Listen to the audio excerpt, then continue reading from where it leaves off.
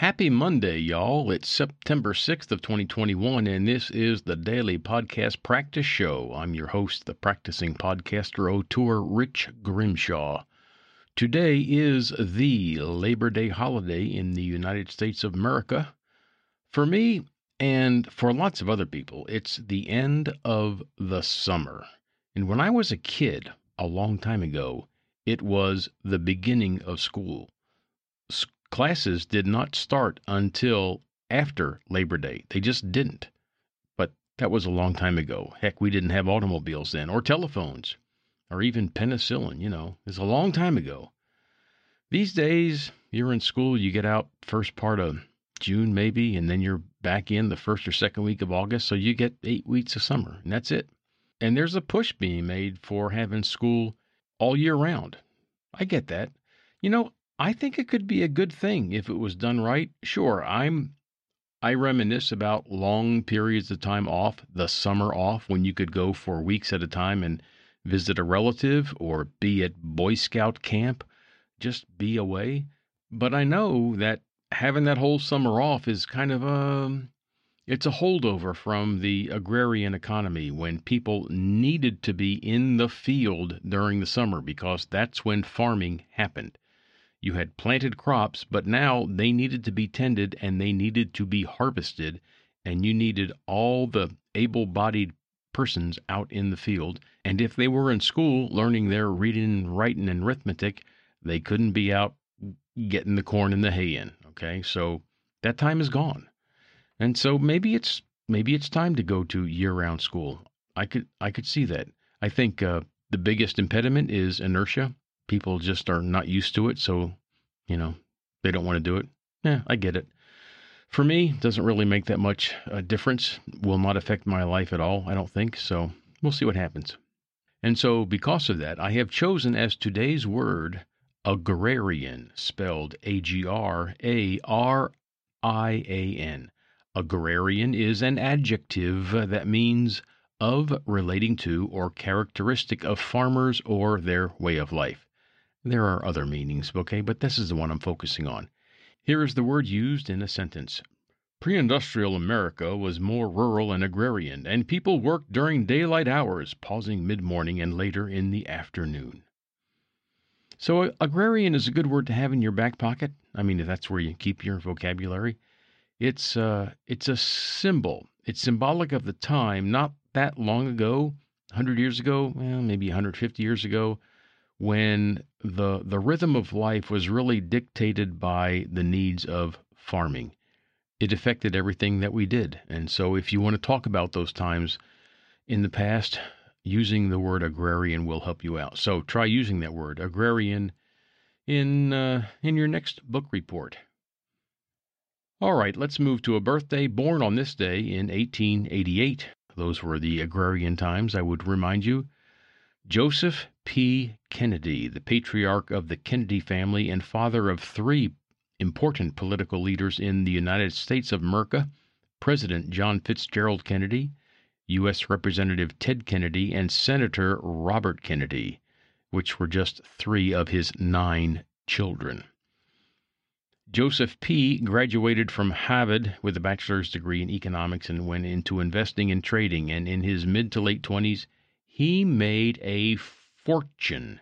He made a boatload of money as a stock market and commodity investor, and then he reinvested his earnings in real estate and lots of businesses and industries and was a tycoon. But you know what? His stock trading, this took place during a period of time when this wasn't a regulated industry so much. And frankly, his trading was not, entirely ethical. But he did it anyway, and there you go. He was off to a wealthy life. But, I don't know that he was a happy man. He was married to Rose Kennedy, and like I said, they had 9 children, but he also had relationships with many other women, and I don't know what kind of relationships he had with his kids. He died of complications from a stroke, and he suffered from complications from the stroke for a long time. So today we wish happy birthday to Joseph P. Kennedy. Let's go to a news item from gcaptain.com, which I'm sure you remember is all about shipping and things nautical. From yesterday, they report, and this is kind of dry, but I'm just going to read you what they say and then we'll go into it. They reported that the number of container ships waiting off the Georgia Containers Port of Savannah increased to 23 on Tuesday. That's 11 more than the median number over the past 5 months. Savannah's congestion rate is currently the highest in the United States at 82%. That's ahead of Seattle at 65% and Los Angeles at 54%. This container surge is expected to last through 2022, according to the Georgia Ports Authority chief. I don't know who that is.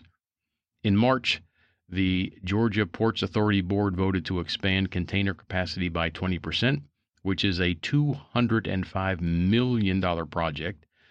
At the time of analysis, just 5 containers were berthed in the port compared to the 23 ships waiting. As one of the largest container ports in the United States of America, Savannah is generally the second or the third stop on the East Coast for container ships arriving from Asia or Europe.